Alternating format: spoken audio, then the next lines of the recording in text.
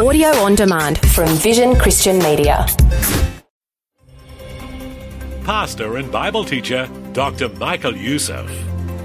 Practicing humility causes me to be realistic about myself, to be realistic about my fallen nature, to be realistic about my weaknesses, to be realistic about my vulnerability. But I'm also realistic about the bigness of my God. Today on Leading the Way, Dr. Youssef offers a challenge to experience identity transformation through living out biblical leadership and humility in everyday life. There are only a couple of messages left in this series, but if you've missed any, remember you can listen online at ltw.org or get hooked up with the Leading the Way podcast through your favourite podcast platform. Well, to give Dr. Youssef just as much time as possible, let's get into it. Here he is to begin. What is humility? I think the very word and the subject of humility is not very familiar to our generation. It really isn't. It appears to me, at least, that today we are going back to the days of the Greek culture before Christ, where they not only had no word for humility, let alone practice it. Now, I'm going to give you my understanding of biblical definition. So I take full responsibility. Here it is. It is to know who God is and who I am in relationship to God and to others. Isn't that simple? It is to know who God is and who I am in relationship to God and to others. It's that simple. But how does this work in practice?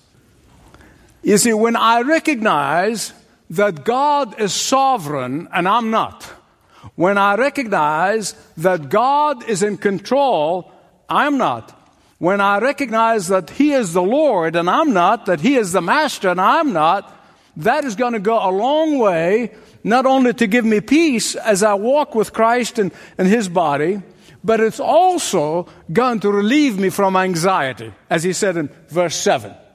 John the Baptizer, who is the earthly cousin of Jesus, probably said it best. Nobody can improve on that. I certainly can't. Here's how he defined it. He said, He must increase and I must decrease. I can't do better than that.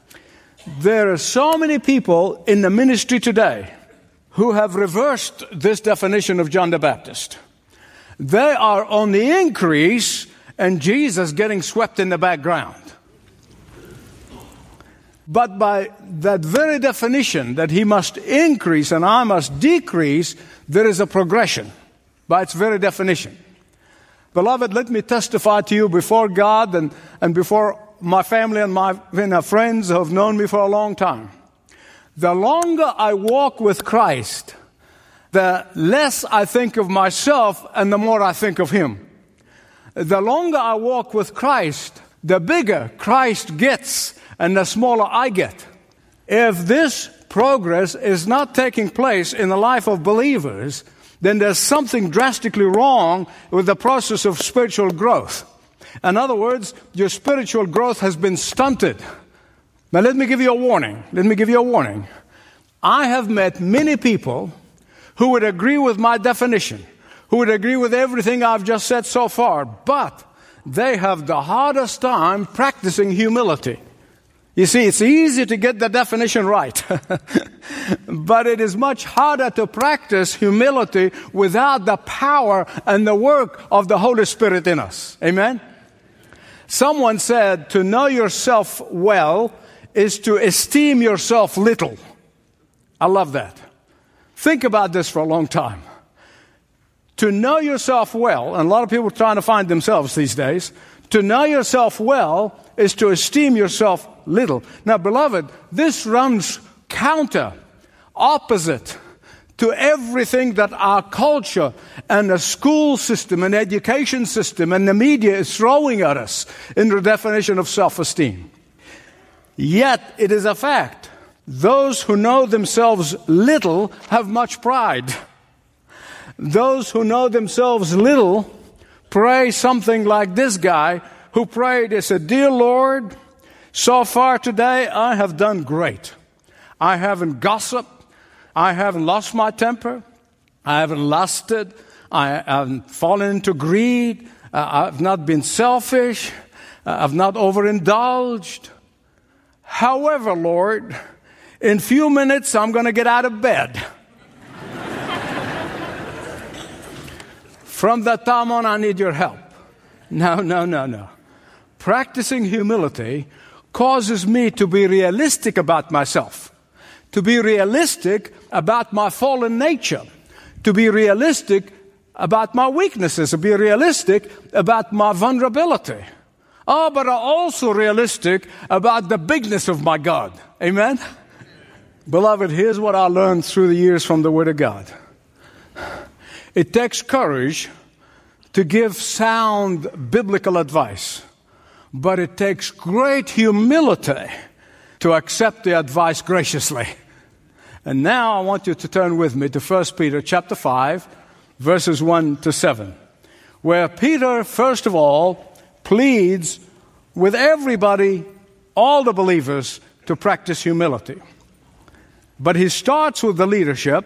He goes to the young people in the church, and then he goes to the entire church. There's a reason why Peter starts with the leaders and goes down to the congregation. First, the young people. By the way, it says young men. It's young women as well, young guys and young ladies. It's for everybody. Because Peter believes that humility is caught, not taught. It is caught and not taught. And that is why he gives us a sense of order, a sense of priority. He begins with those in position of leadership, and then he moves down to everybody else. Leadership, including fathers in the homes who are the priests and the pastors of their households, and leaders in the church. And then secondly, he goes to the young people, and then finally to everybody. There is always in every passage, there is a key verse or a key sentence, a foundational sentence upon which the whole passage is built.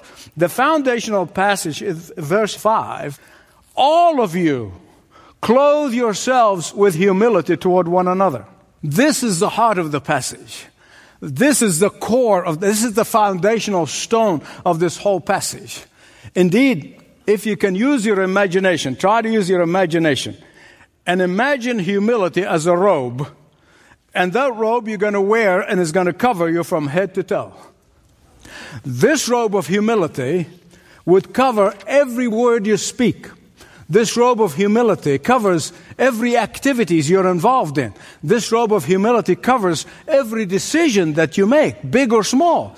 This robe of humility covers all of your deliberation when people are watching, when people are not watching. You see, this does not mean that you walk around saying, hey guys, look at me, look at my robe of humility. No. In fact, you are not even conscious of that robe that you're wearing. You are constantly wearing this robe as you go on your daily activities. In other words, it becomes part of you. You're not even conscious of it. That robe should be worn by pastors. This robe should be worn by lay leaders. This robe should be worn by Bible teachers. This robe should be worn by Sunday school teachers. This robe must be worn by mom and dad at home. This robe must be worn by everyone who is in a leadership position. Why? Why? Because, know it or not, people are looking at you and they're imitating you. Whether you accept it or not, it is a fact. Just as sheep follow the shepherd, kids follow their parents' example. Just as a sheep follows a shepherd, people imitate their leaders. Just as sheep depend on the shepherd for their feeding and for their provision, pastors must feed the flock by the word and on the word of God. Nothing else. Beloved, let me tell you something. Some of you know this. It grieves me deeply, and sometimes I am weeping when I'm alone with God, that today's many under shepherds are feeding their congregations sawdust. They are mixing it with water and they're baking it, and it looks like bread. But it is not. And it's not a surprise, therefore, that so many people are dying of spiritual malnutrition. And that is why in verse 4, Peter speaks of Jesus as the chief shepherd. I have no doubt in my mind that Peter, as he was penning those words under the guidance of the Holy Spirit, that he was thinking of a specific encounter that he had with Jesus after the resurrection, right there by the lake of Galilee. Peter, do you love me? Feed my sheep. Peter, do you love me? Feed my sheep. He did not say to him, Peter, entertain my sheep. Oh, Peter, tickle my sheep. Oh, Peter, appease my sheep. He did not say, make my sheep feel good by some smooth talking. No. Peter, feed my sheep. They're not our sheep, they're Jesus' sheep. And there's only one food that is worthy of the name, and that is the food of the Word of God. A Word of God that so many evangelical pastors today are doubting its inspiration. There's one thing that leaders who call themselves true disciples of Jesus need to do.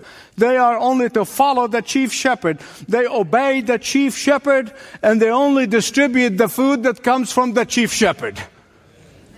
The reason that churches that once were Bible-believing churches have lost their way is because the leaders have ceased to follow the chief shepherd. Look at verses 2 and 3.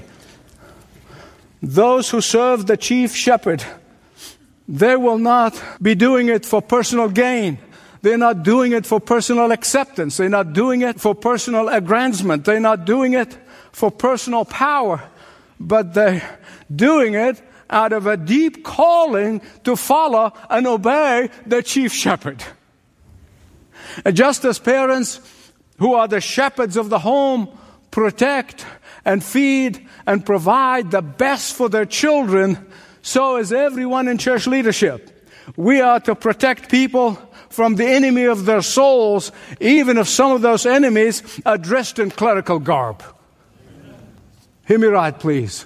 Only when we are faithfully feeding the sheep, young and old, upon the Word of God, will they be sustained in the tough times and the easy times, and the hard times and the not so hard times. They'll be sustained whether the world hates them or not. That's the only way they'll be sustained. Only then will they truly expect the chief shepherd to give us the unfading crown when He returns. Make no mistake about it.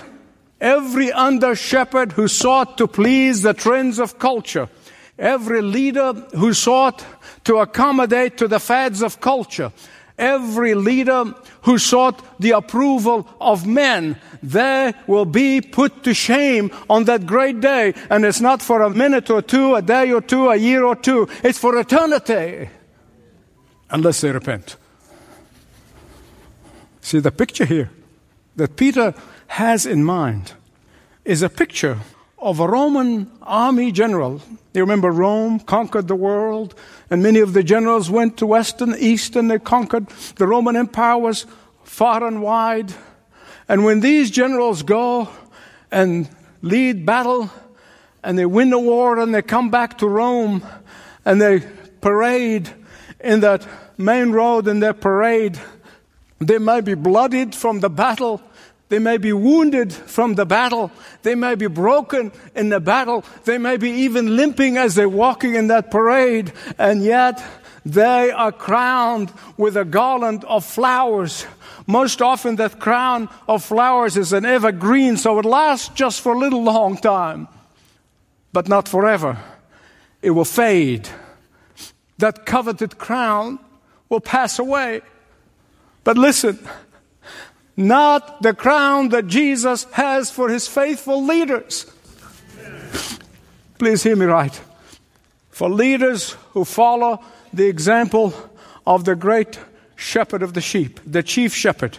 For the leaders who humble themselves before the chief shepherd. For the leaders who sought to model the chief shepherd. For the leaders who refuse to follow their instincts. for the leaders who refuse to go along to get along, for the leaders who give God all of the glory even when they get all of the grief.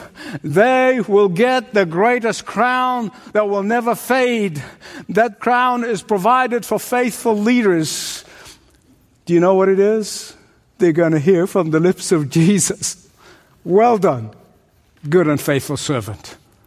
That's the crown. We have become so secular in our minds that everything is to do with this life. Everything is here and everything now. Your best life is here. Your best life is now. We have forgotten about heaven. But that's a sad day for the church. And so first, leaders model humility. Secondly, the young submit to such leaders. When leaders submit to the authority of the Word of God, and when they submit to the authority of the chief shepherd, it will be a delight for young or old alike to submit to such leadership. Beloved, let me tell you something. I have met people in the ministry through the years who are extremely talented. I mean, they had talents coming out of their ears. But when they fail to submit to godly spiritual authority, and that's authority submitting to the authority of the Word of God, sooner or later they implode.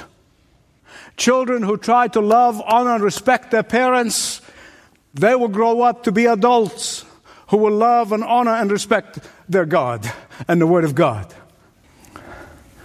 Here's something I want to say, and I know there are thousands of pastors around the world, thousands of church leaders around the world who watch this ministry. And I thank God for you. I always want to be an encouragement to you. But I want to say to the lay people and the members of the churches, if you are in a church where the leaders are not living in submission to the authority of the Word of God, get out. Amen. Don't sit there and fret. I can tell you that I could not submit to a spiritual leader who's not obeying the Word of God, who's not living under the authority of the Word of God. I would not do it. I cannot do it. Leaders model humility. Young people submit to such leaders. And thirdly, he says, exercising humility toward one another. This is everyone. Everyone. What does it mean? How can you submit to one another in humility? Back to the definition of humility is knowing who God is and who I am in relationship to God and in relationship to one another. Therefore, when I know who God is and I know who I am in relationship to God and in relationship to the body, I am realistic about myself. I'm very realistic about my abilities. I mean, listen, I think my musician friends here know I love singing. I really do. But I don't sing in public. I just don't want to feel threatened. I don't want them to feel bad, you know. But in all seriousness, being realistic about what I can or cannot do is not going to make me sit there and be envious of their gift or jealous of their gift or coveting their gift or belittling their gift. No. When each member of the body recognizes and appreciates the giftingness of others, we get blessed by the chief shepherd. And that's what it means when we exercise humility with one another. Finally, Peter said, when this true humility is practiced, you're going to find that anxiety will not be the hallmark of a believer. Why? This is really interesting that he comes in right in verse 7. He says, don't be anxious. After he told us all about humility. You see, when a Christian becomes overly anxious, listen to me carefully, please. I want you to test me on this one. And when you find yourself in an anxious moment, and we all go through it, okay? So it's not, you're not the only one. But when you find yourself in this anxious moment and you're worried sick, I want you to stop and remember, am I failing to submit in faith to the loving care of the chief shepherd who promised to take care of all my needs? Think about this. Think about it long and hard. Listen to what the chief shepherd himself said in Matthew 6:25. Do not be worried about your life, what you eat and what you drink. What does it mean? You don't go and buy groceries and just sit there hoping the birds will bring you food? No. That's not what he's saying. That's not what he's saying. It's not what he's saying. We do shopping, we do planning, we do everything else that we're supposed to do and we need to do. But to do it all without being frantic and worried sick. Indeed, anxiety and worry separate us from God. In fact, it's the root meaning of the word. It isolates us from God, and it gets worse. Instead of turning back in faith, we get worse in separation. Why? Because worry and anxiety is an indication there is lack of faith. There's lack of faith. Faith, and I'm not talking about faith of salvation. I'm talking about daily faith, growing in faith. You can obtain it in 2 steps. The first step is to ask God for it. He'll give it to you. He'll give it to you. And then you begin to practice it. Faith is like muscles. And muscles can only grow through practice. You see, you practice it day in and day out, day in and day out. And here's the exercise I want you to think about all this coming week. Ask yourself the question, what steps of faith am I taking that help me grow in faith?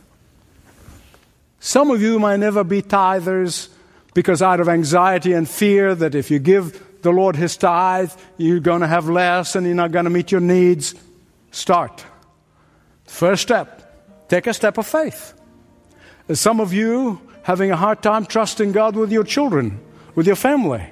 Some of you having a hard time trusting God with your business. Whatever it is, you know where you are. I'm not here to stand in judgment on you. I'm here to encourage you. Take a first step of faith this coming week and ask yourself every day, what steps of faith have I taken in order that I might grow in faith? You'll be amazed. You'll be amazed. A few weeks from now, you're going to come and say, thank you. I began to take these steps of faith, and God has honored it. Dr. Michael Youssef encouraging you to experience identity transformation. Make it a point to join him again next time as he continues this series. Would you like to find out how you can experience true identity transformation? Visit ltw.org/Jesus and fill out a short contact form so our pastoral care team can get in touch and begin a conversation online or on the phone. ltw.org/Jesus. Or give us a call at 1300 133 589. Once again, that's 1300 133 589. And so our time together today has come to an end. Do take a moment or two to join us again next time, won't you?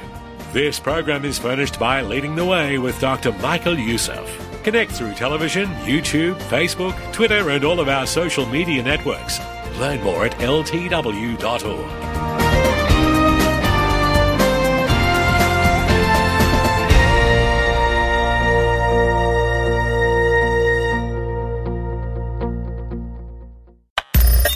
Thanks for taking time to listen to this audio on demand from Vision Christian Media. To find out more about us, go to vision.org.au.